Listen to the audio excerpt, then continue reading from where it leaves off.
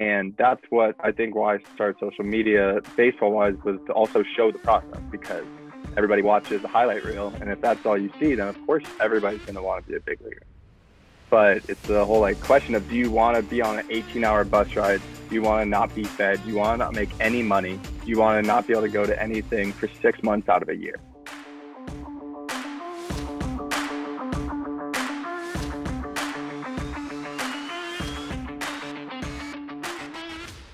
Welcome into another episode of Baseball Americas from Phenom to the Farm. I'm your host, Kyle Banduho, and if you can hear any fireworks in the background, that is because I picked the night of July 4th to record this intro.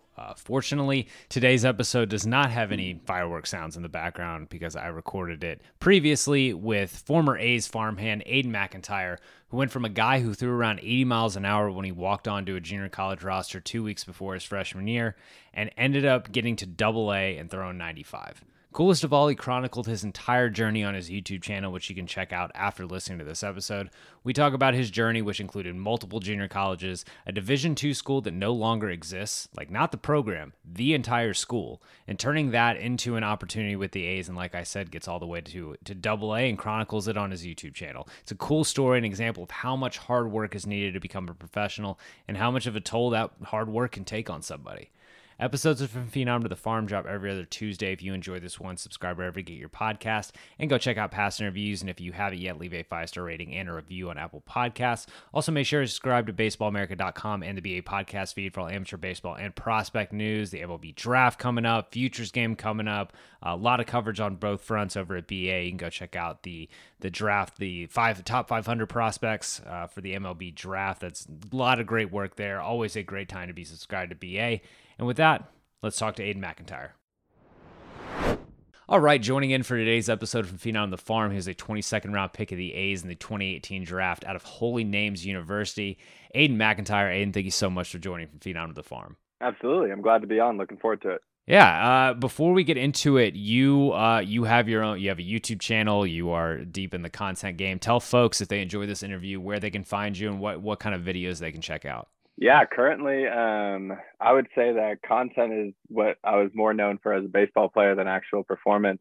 So I have a YouTube channel that's just Aiden McIntyre. Haven't been posting as much on it lately, but we'll be looking to kind of take it from, I was doing a lot of day in the life as a player, trainer, stuff like that, into some other stuff this off season. But it's just Aiden McIntyre. And then Instagram is where most of my content goes. And that's just Aiden McIntyre with an underscore. I'm also on TikTok, which is pretty much just the same videos from Instagram going there.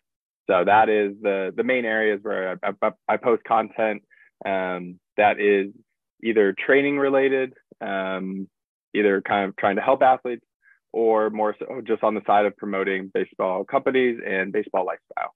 You also did a video with former guest of this podcast, Eric Sim, on In-N-Out and Whataburger, which we're going to come back to on the back end of this. Because I ride hard for my native Whataburger. I was gonna say, you're from Texas. I feel like you got an opinion on that.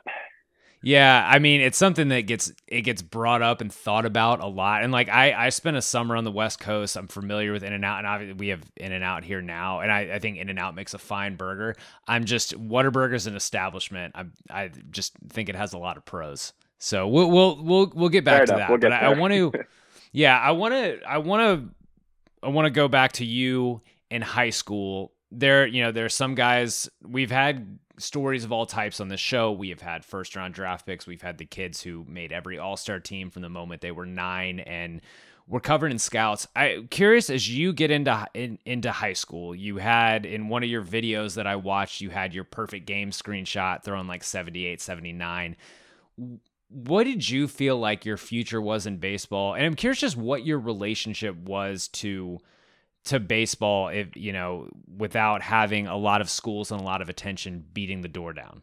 Yeah, my route in baseball was, I fell in love with baseball when I was probably between 8 and 10. My family moved to Arizona. Baseball didn't run in our family, but pretty much I got to Arizona. There was a local little league, and I just ran with it.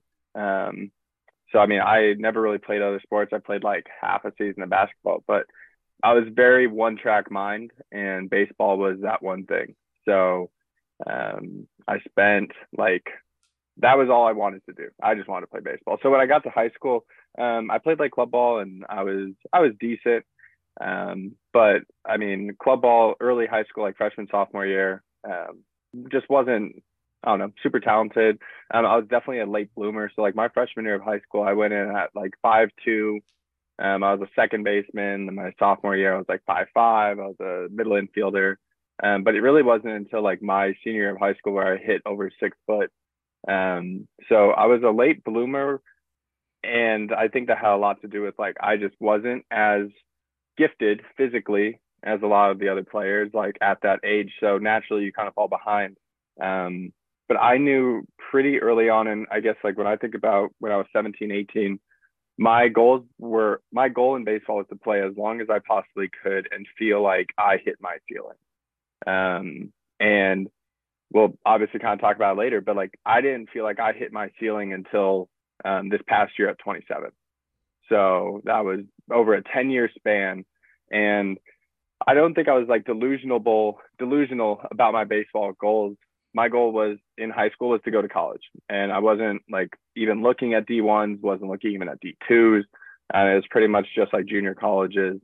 And then my senior year, I didn't really play. And when I did play, I wasn't very good. But luckily that summer, I finished up my high school season, had no looks, no offers. And the club team I was playing with was connected to the Dodgers. It was Rodney Davis was the head coach, the guy who ran it. And he kind of told me, honestly, I think you have a better shot of going to college as a pitcher. Even though I'd really never pitched in high school. And the numbers I do have in high school were atrocious, but he pretty much said that he thought that was like kind of something I should pursue. And I mean, I listened to him because again, my only goal was just to get to that next level. And I think I just kind of kept wanting to get to the next level. And luckily for me, my body kind of caught up, the strength caught up, and I was able to do that for a long time. It's very rare on this show that I hear someone talk about what their experience was in high school. And I think, wow, that sounds a lot like me. It doesn't happen that often, besides the 6 foot thing, because the height never came on my end. But when you talk about ceiling, there was something that, if we're putting it on the same level, it was something that I had the same kind of thoughts too. I just wanted to find a place to play. I wanted to play as long as I could. I wanted to see what I could do.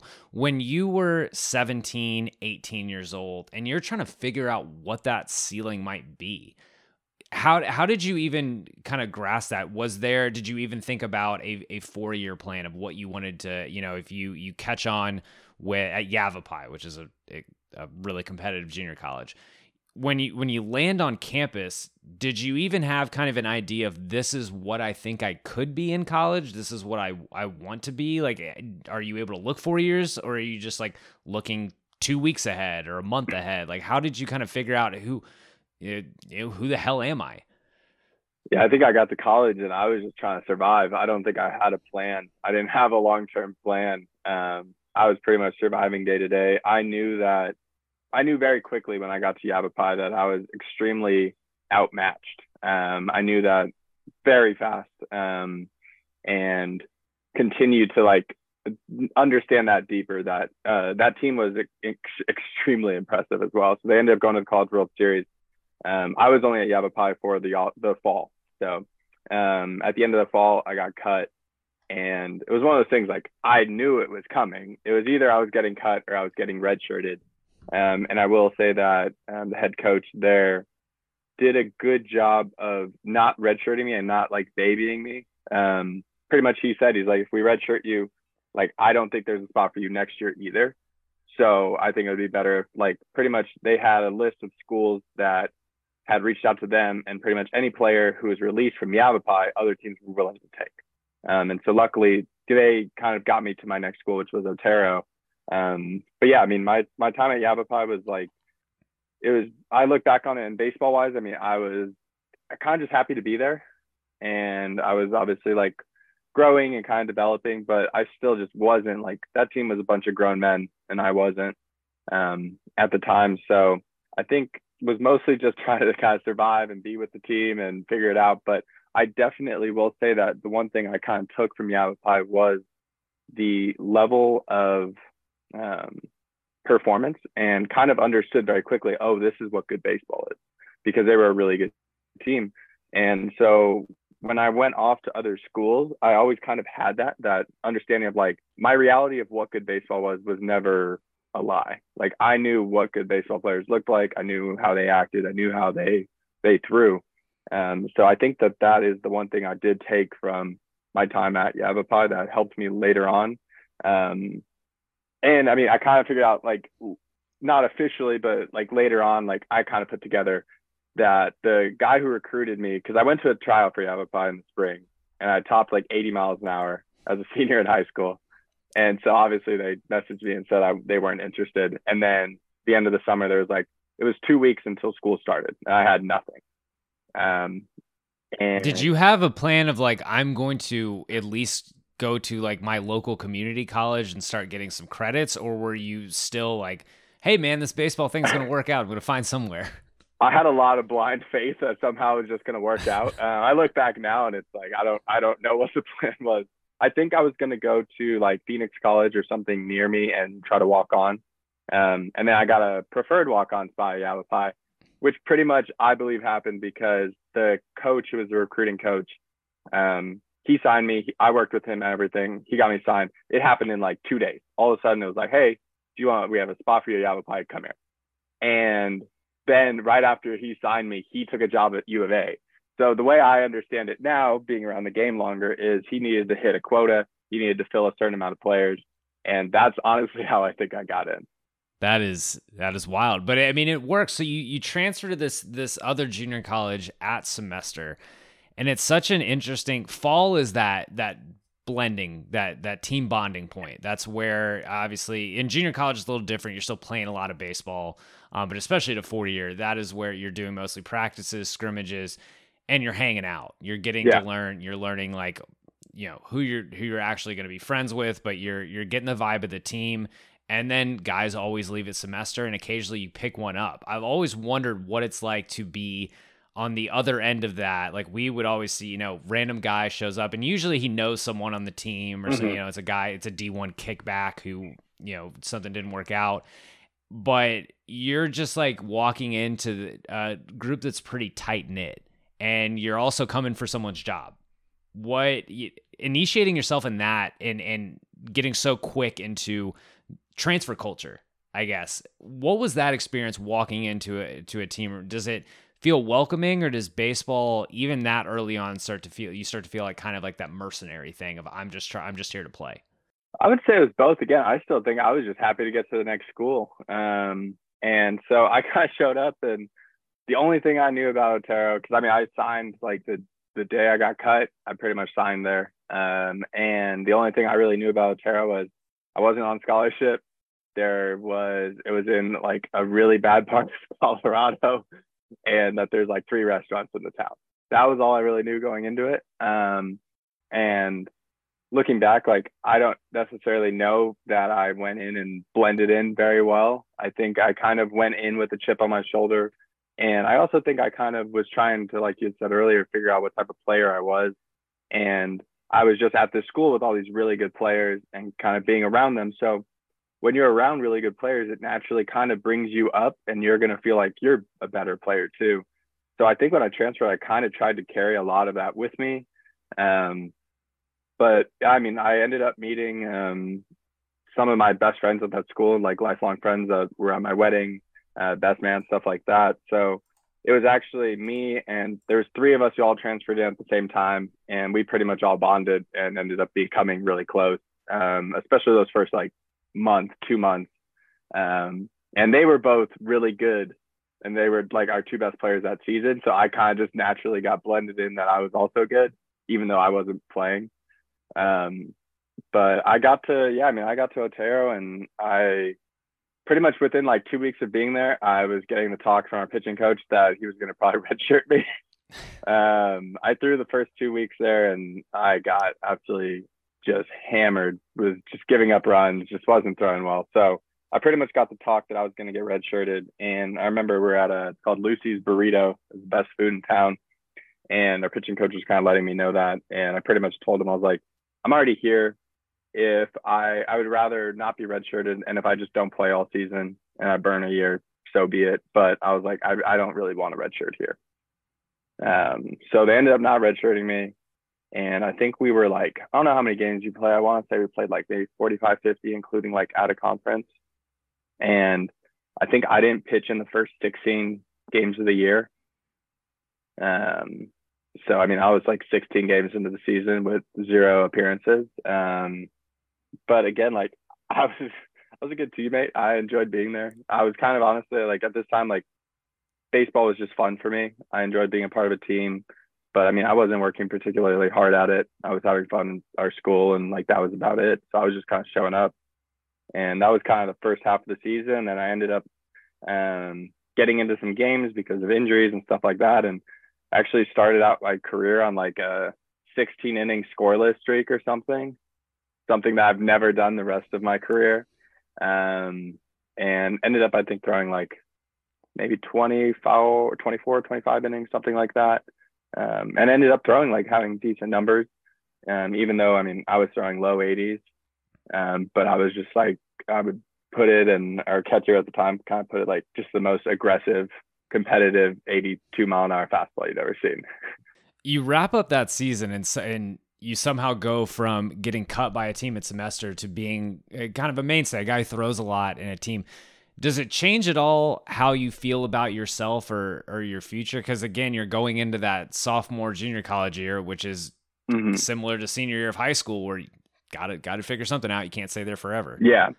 I was a little bit more alert this go around than I was as a senior in high school. So, I mean, I knew like I kind of, after that year, that was my first like real taste of success ever, like at a high level. And so, I mean, I played summer ball, and my goal was to throw harder, come back the next year, be one of our top 2 starters. And like, I already kind of knew like probably was going to be a D2 opportunity.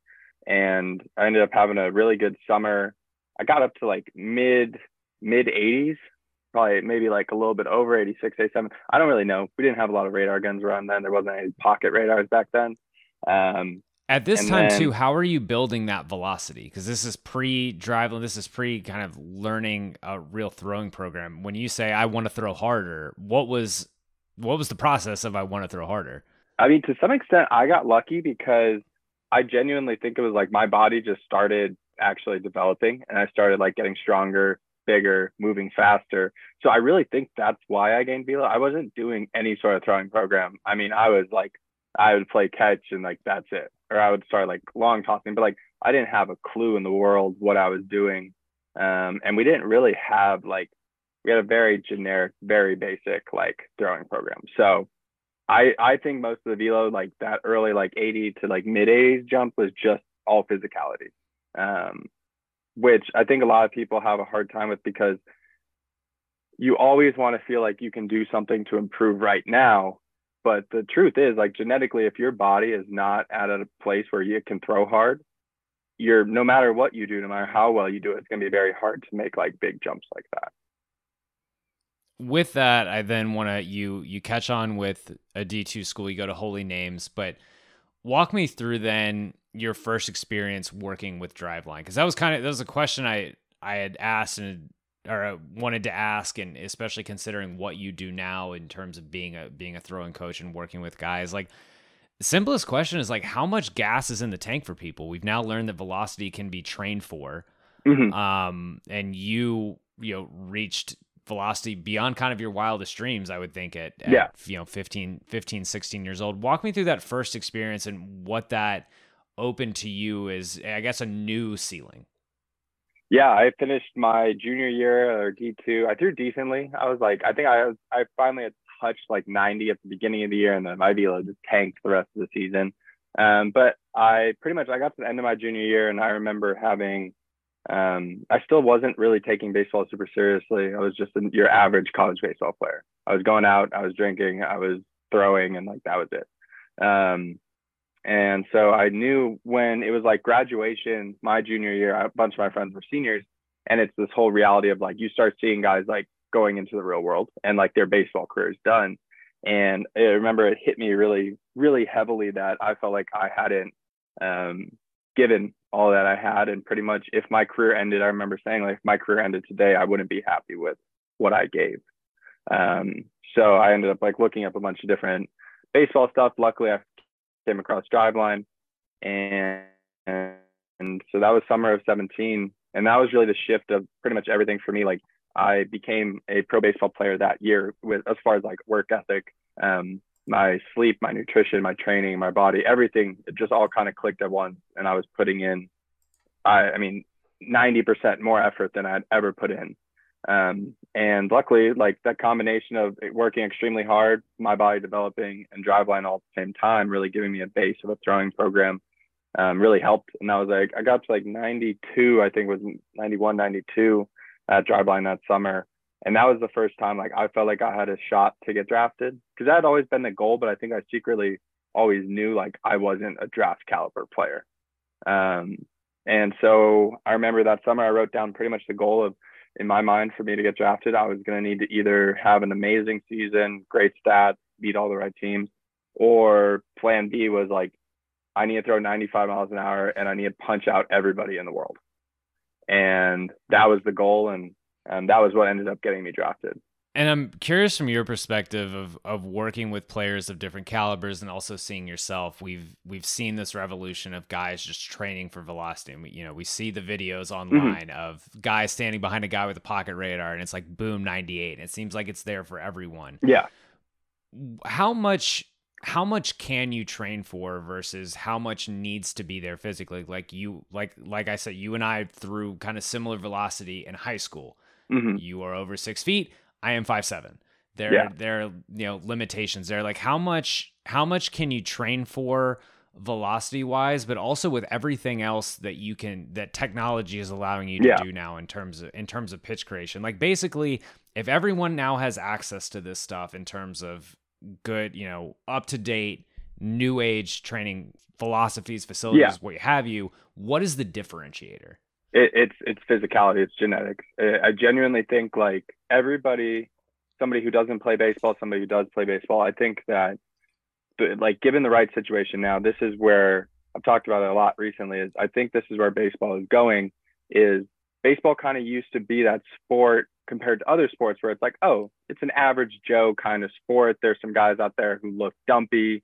That guy doesn't look like a great athlete. And to some extent that was kind of true. Compared to like, you'd ever watch an NFL game and you're like, man, unless like linemen, they're 300 pounds, but like they run faster than your average person who's in shape now. And so the whole, like, I think the ceiling for individual like player excellence is so much higher and so much easier to develop now. So if you take a 15-year-old who was like your average 15-year-old, take me as a 15-year-old, I think that now like I could have probably developed a little bit better. But my ceiling still like wasn't going to allow me to throw 90 at 15. There was no way I was going to throw 90 at 15. But I think the thing is now, if you take an amazingly gifted athlete and you put them into this right setting where you can train them properly, the way that guys can jump now is significantly different than it used to be. So that's where like I think the game of baseball is changing and evolving to where it is the best athletes in the world now. And not only are they the best athletes because they can either hit a baseball, which is extremely hard to do, or they can be a pitcher and throw 100 and command it. But I also just think it's because athletes are better now than they've ever been. And baseball, with the amount of technology that it has now, can improve players faster and can pretty much create higher ceilings. So the point of the ceiling in my mind isn't like, not everybody has the same ceiling. And I think in baseball, it's hard, especially for like high school and college players, to understand and come to grips with, because it sucks. It's not fair. Everybody wants to act like baseball and, it's all fair. And if you just work hard, you can get to the big league. It's absolutely not true. It's not just hard work. And this isn't taking away from anybody who is a gifted athlete. They all work hard too. Or even if they don't, they're just good enough that they don't have to. But if you're somebody who genetically your ceiling isn't a big league ceiling, I don't think that like you can do pretty much a lot of things to change that. And I think that it kind of sucks, but I do think that that's kind of the reality of everybody's ceiling is different. But what baseball has now in technology and advancement is you can get to that ceiling a lot faster than you used to be able to. And even sometimes you can push past that ceiling. And I'm curious too, you mentioned like you at 15. And you kind of talked about that baseball was fun for you, but you weren't taking it seriously. In your senior year of college, you made it a lifestyle. It is different being a professional and doing that. I'm curious with your work now and thinking about that, if that had been applied to 14-year-old you, to 15-year-old you, because we see now there are 10-year-olds who are like influenced by a variety of sources who think that this has to be everything they do forever. You're talking about like you met some of your best friends at this junior college when you're just having fun. Is that can you have that same kind of lifestyle that you had as a senior in college and at 14, 15? Like is that healthy? I would ask you. No, absolutely not. There's nothing healthy about it. Like what I did like my senior year, and the guys like in college who were able to attest to it, like I think I went like 6 to 8 months without having a single drink. I was in bed every night at 8 p.m. I was awake at 5 a.m. every single day. I was doing 2-a-days. Like I was destroying my body. And honestly, I like got to that point where like I was pushing too hard, and it was physically and mentally I was hitting a wall. So that's kind of the hard thing is I've talked to a lot of players, because a lot of players ask me like, well, the whole like how hard do I have to work, or how much do you have to do? And I feel kind of torn on it, because I've been asked a lot if I could go back to freshman year of college and know what I know now, or pretty much would I have wanted to do what I did my senior year, my freshman year of college? And if I'm being honest, the answer is no. I think that those like first 3 years of college, I had an absolute blast. And I almost feel like I was allowed to do both. And I don't think a lot of guys are. I think because I played with a lot of guys who worked extremely hard and didn't go out and didn't and a lot of them kind of like regretted it. But I also know a lot of guys who like didn't work hard enough, and I think there's regrets there too. So I think that line is pretty hard to find. But for like high school age players, my advice is always that like baseball now, the amount of access that you have to seeing it. So if you're a 14-year-old kid now versus when I was 14, there was no baseball YouTube, there was no Instagram, like you weren't seeing it. So you just kind of got to go play wiffle ball and have fun. And there wasn't like this overbearing weight that I feel like high school kids carry now. Because if you're a high school kid, and like, let's say you're good, you throw 85. All you're seeing is high school kids throwing 100. And so that's how you're gauging your talent level and your skill set. And I think that is pretty exhausting way to probably be a high school player now. So, I mean, I even have a brother, he's a senior in high school, going into his senior year of high school this year. And even like talking with him, it's just that it's a very different culture. And the amount that you can see now is all you're seeing, like you said, is you go on Instagram, everyone's throwing 100. And the reality is that's not it. Like that's the 1%. But all you see on Instagram is the 1%. Yeah. And it's the commitment in the Twitter bio, and it's that thing. It's just interesting. And I think that, and this is just like a personal experience thing too, but if you're doing it just for not the clout, but like to catch up, I think you have to have the love and the actual, this game is fun to me to sustain a work ethic. Cause I think anyone can create like a 1-season goal and like, I'm just going to, I'm going to get jacked and I'm going to throw harder and whatever. But if this isn't fun for you, it's not something you keep up. It turns into literal work. And while baseball becomes a job for people, it's still a game that is fun. And you'll see the guys when it becomes just a job, that's when they're done with it. When they can't, when it's not worth putting in the work and it's only fun on game day, that's when it's like, what are we even doing here? Yeah. And I mean, I can attest to that as like having recently retired from playing it was very strange for me, but pretty much like the season, like, because I was playing in Chicago, playing indie ball, and it was like that first time that pretty much those 5 minutes, 10 minutes, however long you spend on a mound wasn't worth it to me anymore. And it had always been worth it to me. And because that's like, I mean, there's a lot of stuff in baseball that sucks. Like, let's just be honest. like, and even at like the pro level. So it's that whole, like, the grass is always greener. In high school, you want to be a D1 college player. If you're a D1 college player, you want to get drafted. Once you get drafted, you want to be in the big leagues. Like, you skip over all the steps, all the process. And that's what I think why I started social media baseball wise, was to also show the process, because everybody watches a highlight reel. And if that's all you see, then of course everybody's going to want to be a big leaguer. But it's the whole, like, question of, do you want to be on an 18-hour bus ride? Do you want to not be fed? Do you want to not make any money? Do you want to not be able to go to anything for 6 months out of a year? Yeah, it's a sacrifice. Yeah. Yeah. You put in that sacrifice as a senior in college. Walk me through your draft day. Walk me through the 2018 draft, that whole process. How long does 22 rounds feel? Not too long, because I knew I wasn't going in the first 2 days. I kind of feel bad for guys who, like, slide, because I mean, going into the draft, I still wasn't sure if I was going to get drafted. I didn't fill out a single questionnaire from an MLB team until I had 2 starts in my senior season left. So I had 2 outings. I pitched probably 14, 12 outings that year, and I got nothing the first 10, 11. I had like a 7.5 ERA and like 2 wins, had a ton of strikeouts, had a ton of walks. And so you were doing the velocity punch out plan and not the beat all these teams plan. Yeah, we led with that, and then it just did not work. I couldn't get out of the 6th inning my senior year. It was my ERA, like the 1 through 5 was probably like a 2. And then my ERA in the 6th inning was about a 50.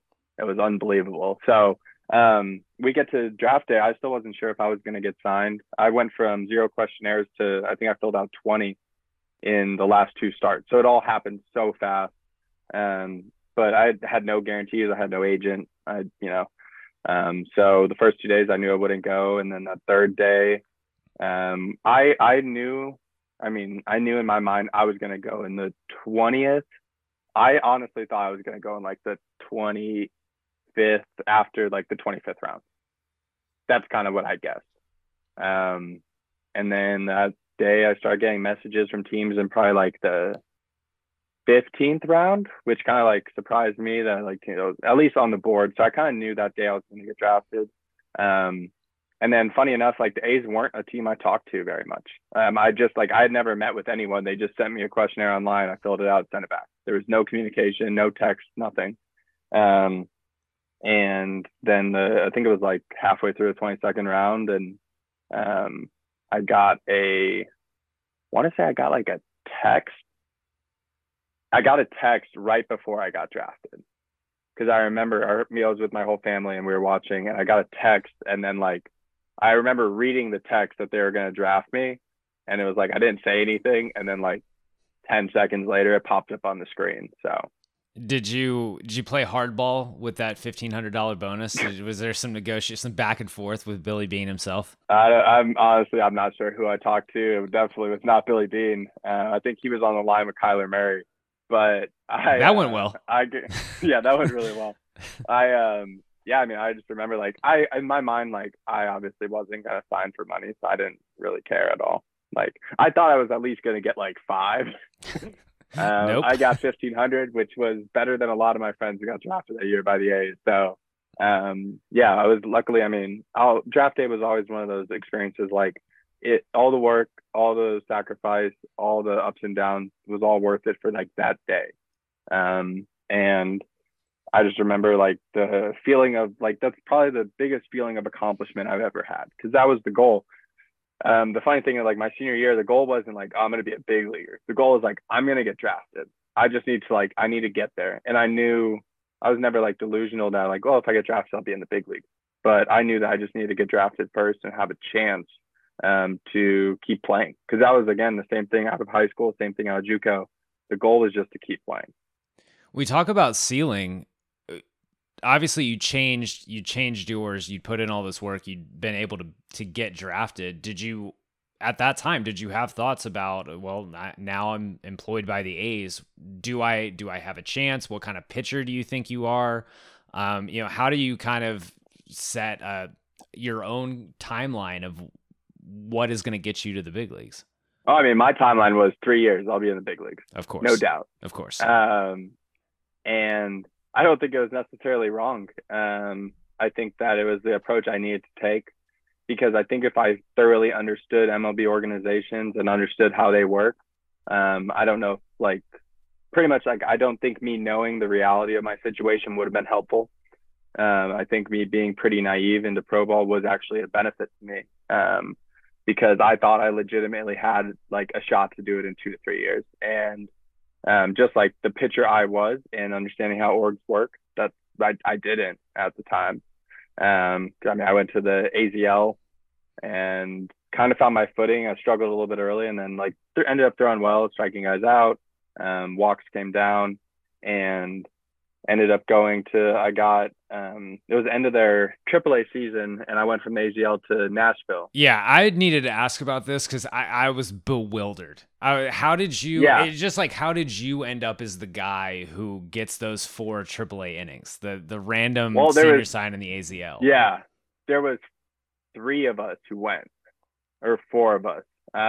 So it was like season's ending, AZL just ended. I luckily knew like what, it wasn't like, I didn't see it as like a promotion. And it was like, I knew the role was AAA, the big league team was making a playoff push. So they were going to call a bunch of guys up, rosters just get expanded. So they sent me and 3 other guys, I believe, to Nashville for that final week. And they sent us like different ways. 2 of us went to, I think they sent 5 of us, and like 2 of us went to AA. So I was in AA for like 3 days. Nobody told me anything. I just show up, and there's like 4 games left, and they tell me I'm not pitching while I'm there. And I'm like, I didn't even get a jersey. I'm just like hanging out in the dugout. I had no idea what was going on. Nobody told me anything. Fly you into Midland, and they're just like, you're gonna stay at this hotel, show up at the ballpark. Yeah, I thought I was gonna pitch. I'm not pitching. I don't know what's happening. And then the last day there, they tell us we're going to Nashville for a 3-game series. We get there, I think they fly us in like Thursday, and the team's out of town. So we had like pretty much a full day in Nashville on Thursday, and then we had Friday, Saturday, Sunday games. And yeah, I mean, Nashville was sick. I had a great time, and everybody on the team was great. And like, they were appreciative to have guys there to eat innings. But it was by far the biggest jump and like learning curve, because I had never been to any affiliate. And so like things in the AZL are different. So the amount of things I messed up that first trip to AAA was unbelievable. But what are the big ones? What are the ones that to this day make you cringe? Oh, so so the first day we show up to the field, and we get to Nashville on Thursday. I went out the whole day in Nashville. And so we show up Friday, and they let us know like I was going to be first out of the bullpen. Chris Bassett was starting, and he was supposed to throw like 4 to 5 innings, kind of like a touch and feel. And then he was getting promoted. So I think he was supposed to go at least 3 to 4. And so they're like, you'll be in after him. This is my first time with ever having an on-field bullpen. I've never thrown on an on-field bullpen ever. I was also a starter, so I've never thrown out of the bullpen. And so we're kind of like getting settled in. And I just remember I was standing in the dugout, because they're like, you can hang out in the dugout and then go down like the 3rd inning or something. I'm hanging out in the dugout. Bassett goes out there. It was like probably 20 pitches, comes in. And then our team, I think, scored like 4 or 5 runs the first inning. And it's like 3-0. And suddenly like the pitching coach is like, Bassett's done. You're pitching. And so I like ran down to the bullpen, had never thrown on an on-field bullpen, had the yips super bad, was just like lobbing the baseball. And Jesus Luzardo was actually the bullpen coach who was helping me, and couldn't have been a nicer guy, but I think he was a little bit worried because I probably didn't throw a baseball in the bullpen over 70 miles an hour because I was so nervous and anxious. What was the biggest crowd you had ever pitched in front of at that point? Possibly about 300 people, 500 people. And that was we played Cal Baptist. It was the start of season, and that was by far the biggest crowd. It was like 500. My second biggest crowd was probably maybe like 200 people. D2 baseball, man. That is. Yeah, no, tiny. And so this was a sold out, I want to say 12 to 15,000 Friday night game in Nashville. And I had never been more like, I don't know, adrenaline was just through the roof. And it's the only thing I remember was like going, because I did not warm up well at all. I pretty much went in completely dry. And So I remember running to the field, and the only thing I had in my mind was that the mound never moves. 60 feet, 6 inches is always the same. And I feel comfortable on a mound. So I would figure it out. I was throwing to Murphy, or I was throwing to, like, the catcher was great, team was great, so like that helped. But I just remember I ended up throwing really well. I think I walked the first guy on like full count, and then had like 4 innings, a few punch outs, not many hits. But when I came out, they told me like go up, and then the trainer was like, I was in the clubhouse, and he was like, get changed, and we'll do like arm care and everything. And so, me not having a clue in the world, I showered, got changed into like workout clothes to go do the arm care. And Bassett's like sitting there, and he sees me come out, and he's like, hey, like, don't shower until after the game with the whole team. But I had no idea, because in AZL, like, you came in from pitching, you would go like shower and then like do arm care, workout, and you're done. So I showered, got changed, and that's still probably the most like, but I didn't know better at all. I had never been to any affiliate level. And luckily, like, and Bassett was great about it. And he kind of like told me, he's like, just like the rules, and laid out most of them. And he was also kind of dying laughing, because he's like, what do you mean you've never been to an affiliate? I was like, I don't know what to tell you. So ended up talking with him for a while, and that was the last outing I had there. But it was a pretty memorable experience, and definitely my favorite pitching performance that I've ever had. I mean, you've got to be one of the only guys in baseball history who's a pitcher, not a position player, who ends his career with a 0 ERA in AAA. And does it pretty I got impressive. a win too. I think I snaked Bassett's win, because he only went one. So I can say I have a win at every single level of pro ball, including indie ball. What more can you ask for? Nothing. So with that, you your first full year, you go out into the low A rotation. You're missing bats. You're also missing the zone a lot. You're pretty significantly high walk rate. And it's something you corrected significantly as you went up the ladder. You basically cut it in half. I mean, what gives there? That's my kind of question there. How do you fix control? Command, the biggest difference between like 2019 and then obviously COVID happened, but 2021, the biggest thing we fixed in command was just getting a lot more consistent delivery, because my arm slot was just consistently not on time. And so it makes it extremely hard to throw strikes. And so in 21, like, a lot of the training I did was I got on the mound a lot more than I previously had, and spent a lot more time of focus, intent, command practice, and everything like that. And it really did show in 21, because that is the one thing, like, for guys who are listening or guys who get into orgs, is a lot of orgs you get labeled, and once you're labeled, that's it. You're labeled forever. And I will say, like, that's how it was with the A's. I had command issues in 2019, and then I think in 2021, my like walks per 9 was probably lower than 3, and I was still technically like a high walk guy, even though I wasn't. But the biggest thing that changed was just like intent, focus on command, and really fixing, like, mechanically making sure that my arm was in a more consistent slot. That was the biggest difference maker for me. And also, like, in 2019, my goal was, I was pitching how I pitched in college. My goal was to punch out every single person. And so when you're doing that, like, I mean, I was throwing 3-1 curveballs. I was throwing 3-2 fastballs intentionally out of the zone to get swings and misses or a walk. I was okay with that. And then in 21, definitely changed into obviously just attacking the zone, with a lot more conviction as well. And my stuff was better, so I felt confident enough to attack the zone. You finish up that first full year, and then obviously the COVID year happens. Walk me through deciding to start a YouTube channel, and how, when you got back to baseball, how that was received. Like, I'm a content creator now. Yeah.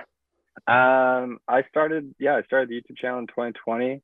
COVID gave me an opportunity where it was like the first time I hadn't played baseball, and I was working for Driveline as an online trainer, and I got asked the same questions by every single player. And I remember the whole reason that YouTube channel ever got launched, though, is a huge part to my girlfriend, then wife now, because like she's like, I definitely think we should do it. And so it took a little convincing. But But the goal of it was I set out with three very clear goals, and those are the same three goals I have, which are to give like information that is beneficial to players. Because when I was a player and I was young, I was looking on YouTube for anything I could find. And so that was one. Number two was trying to, like, I love baseball. And so I wanted to share that with other people, like fans. I wanted fans to see what minor leaguers do in the offseason. I think it's interesting.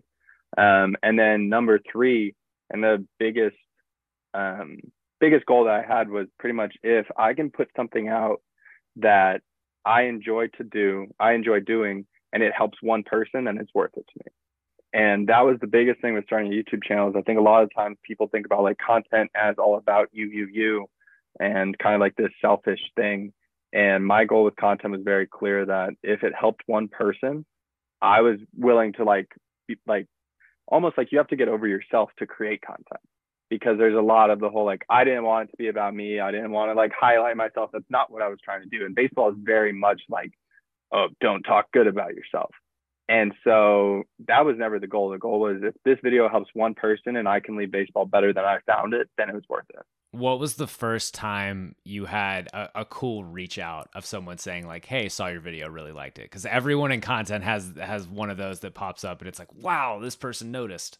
Yeah. I mean, I had a lot, like pretty early on, there's a lot of like the whole, like, it didn't take off super fast, but like I had a lot of people who were like high school players and they really enjoyed it. So it was like, it was cool. And that was like, I feel like I got some of that feedback and I was enjoying doing it. The cool one of like I feel like some of the coolest ones I've had are actually like later on.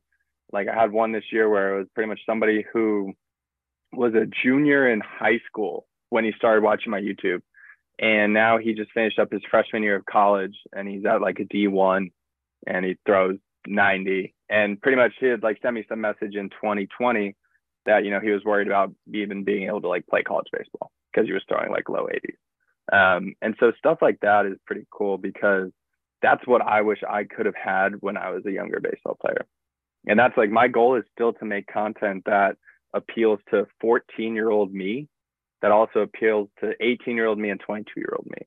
And so that's kind of like my goal within content and within baseball is making quality content that is either just interesting or beneficial.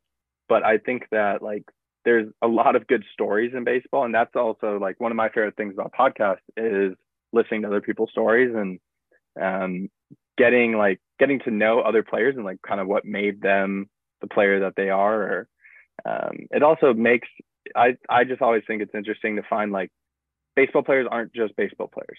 Like there are a lot of players who have other interesting things that they do. And so almost like going beyond just the baseball. Yeah. And I'm curious, when you got back into full season ball, like when the minor league season came back in 2021, how did you work running this channel? Because like doing, you know, a lot of people think that doing content is pressing record or just filming a little video, but it's work. How did you work this into your regular schedule as you also are, you know, especially when you get in the Texas League, are taking really long bus rides and trying to be a professional baseball player and everything that goes into that? I was still working as an online trainer too, because I was broke.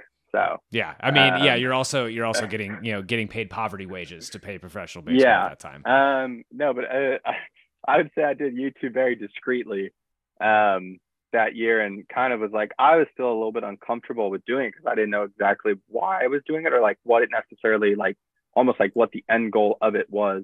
So a lot of it was me getting like more comfortable doing it, and for the most part, like everyone was fine with it, but at the same time, like it was definitely frowned upon or like something that like people would kind of talk about in a negative way.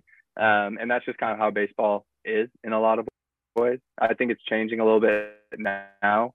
But I do feel like I was a little bit ahead of the curve on social media and baseball, especially the whole like being a nobody, because it was kind of like this whole like, well, only superstars can put out baseball content. And it's like, that's just not true.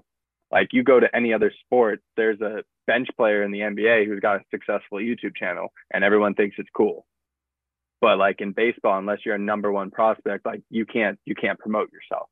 Baseball is very anti like promoting yourself, which I don't agree with. I think that minor league baseball in particular, everyone is playing for themselves. There is no goal of winning.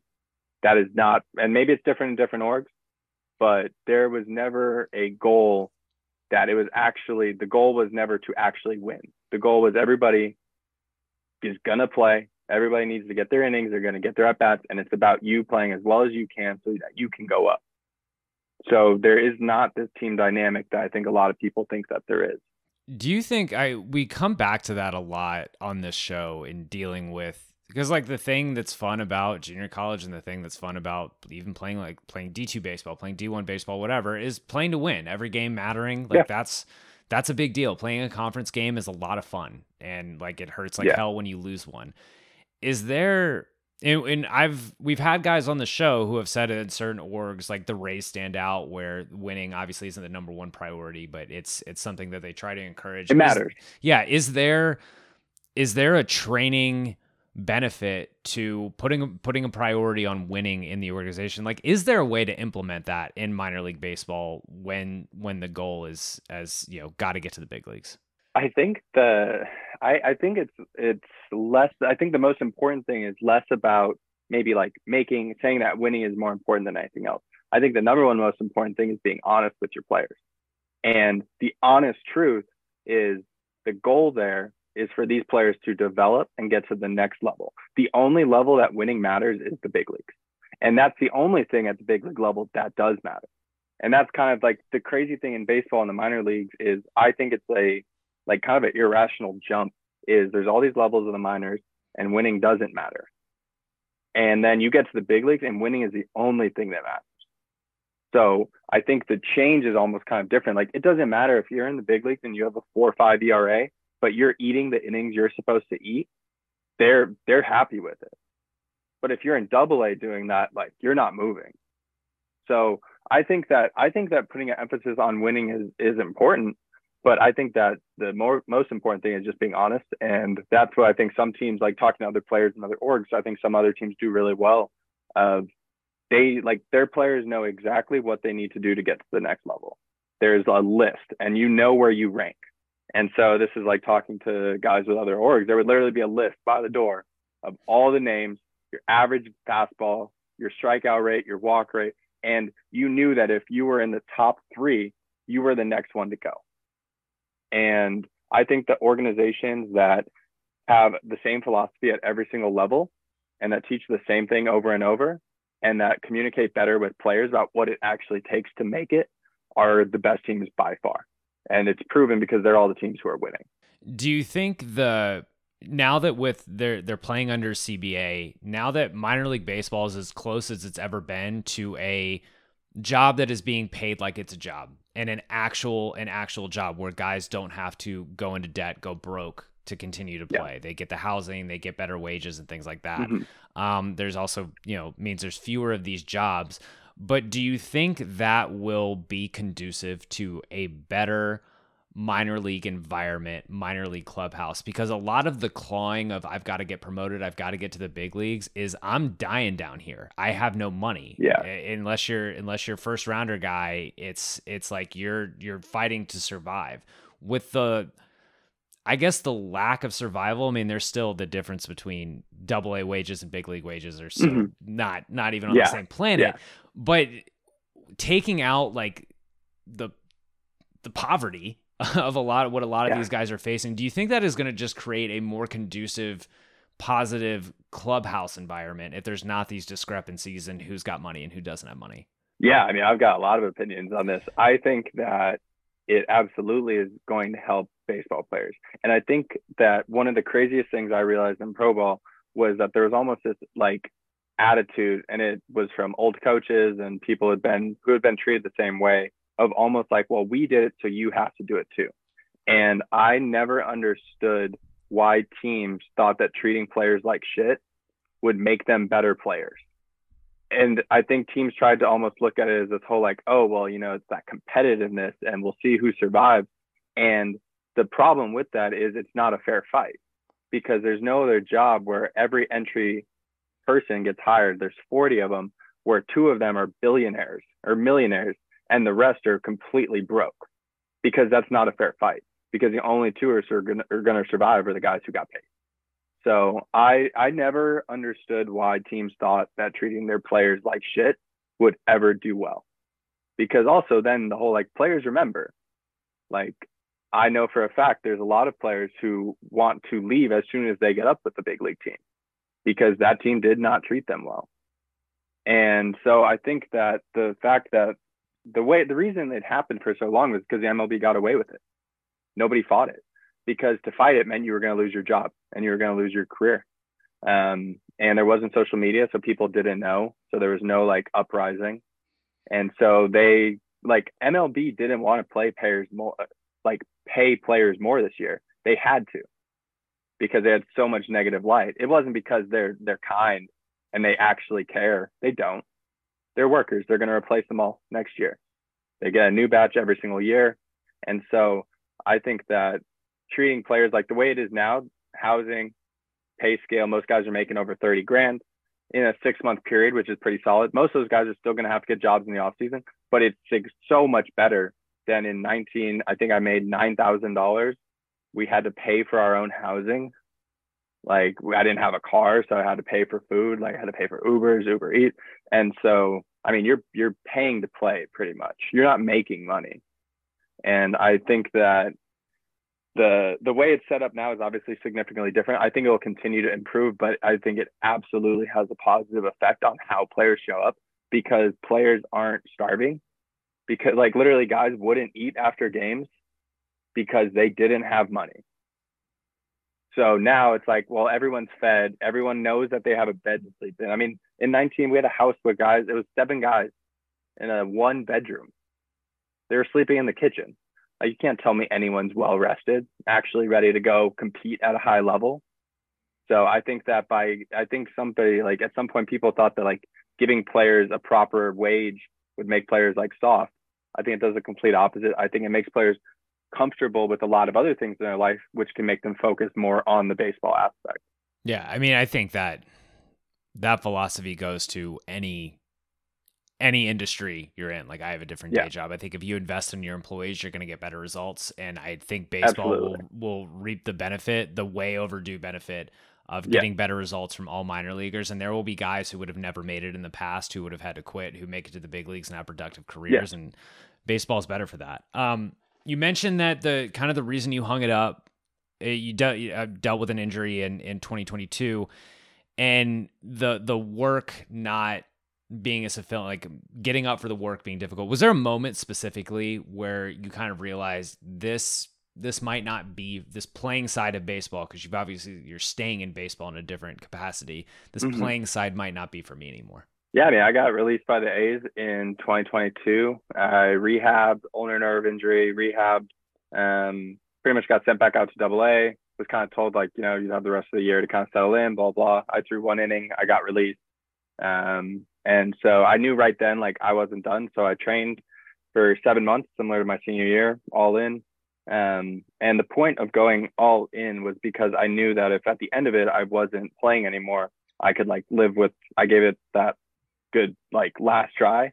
And I mean, I was better than I ever was. I got up to 97 this spring, herniated a disc in my back, and the only opportunity I had was indie ball. And I'm grateful I went out.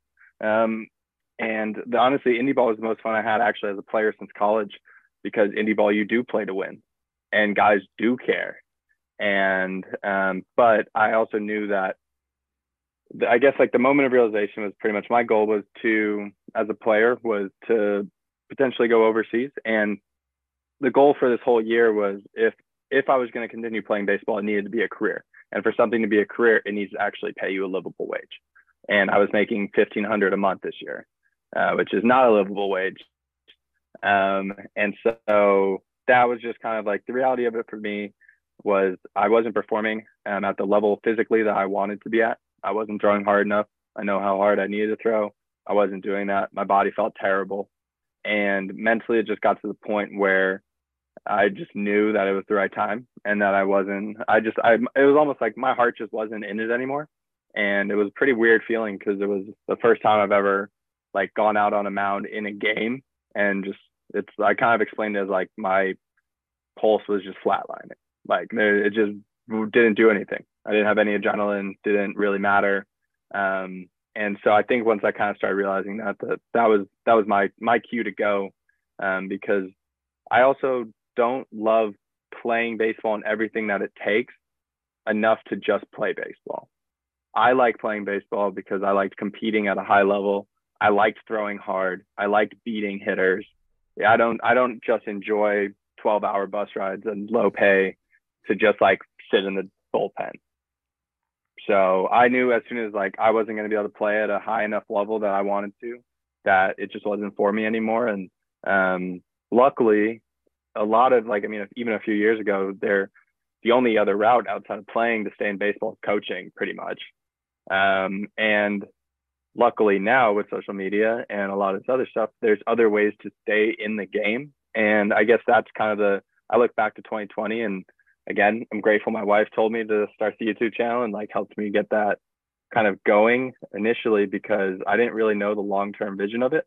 And now the long-term vision of it is to continue to stay in baseball. And it's almost giving me an opportunity to stay in baseball, even though I will no longer be playing. And with that, if you could just walk the listeners through, your post-career playing, the game plan now for remote coaching. I have to assume that we have parents of kids listening to this. Like I have a 9-year-old. So like, what is kind of your, what's your 10-year plan? Which I'm sure you've gotten asked a lot since you're retiring, but what's the goal for you in baseball?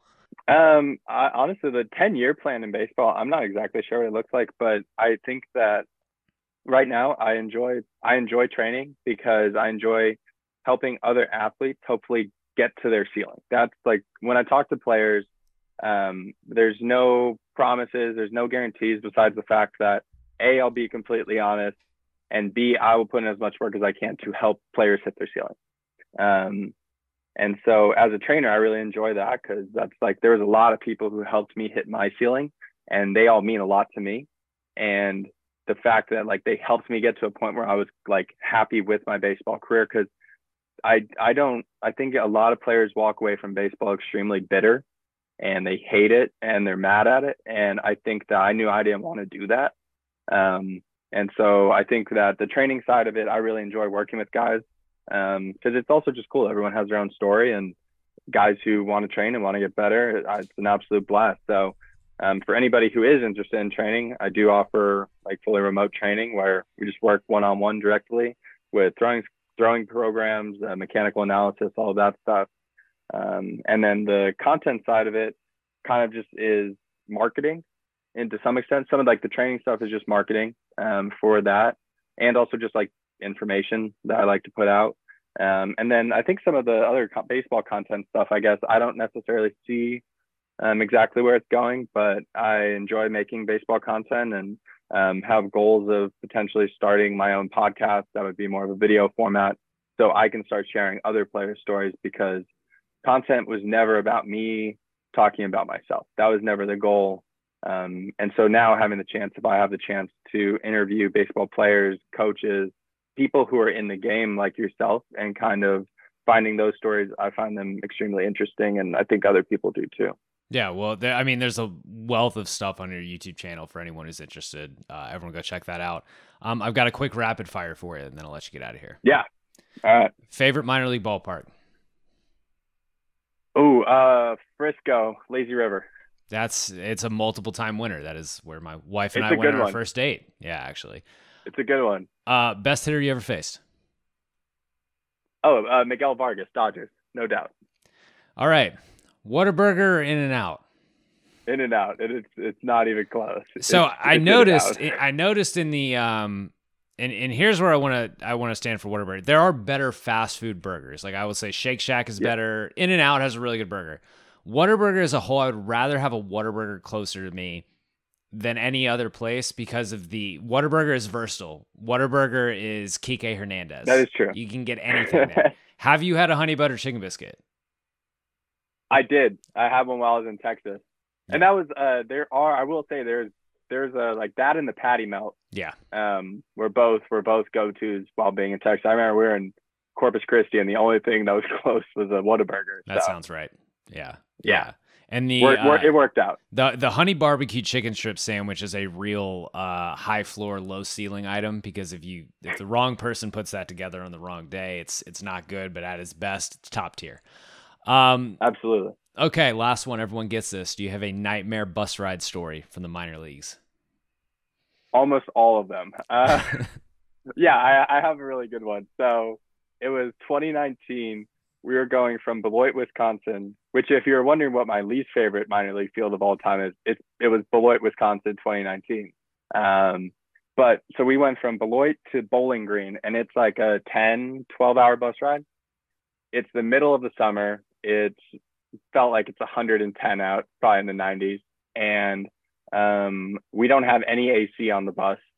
And instead of like getting us a new bus, we just go with no AC. And so I think we started early in the morning, and it was like within like 30 minutes, like everyone's just sweating, like just drenched. Most guys are like down to like just shorts and just like profusely sweating.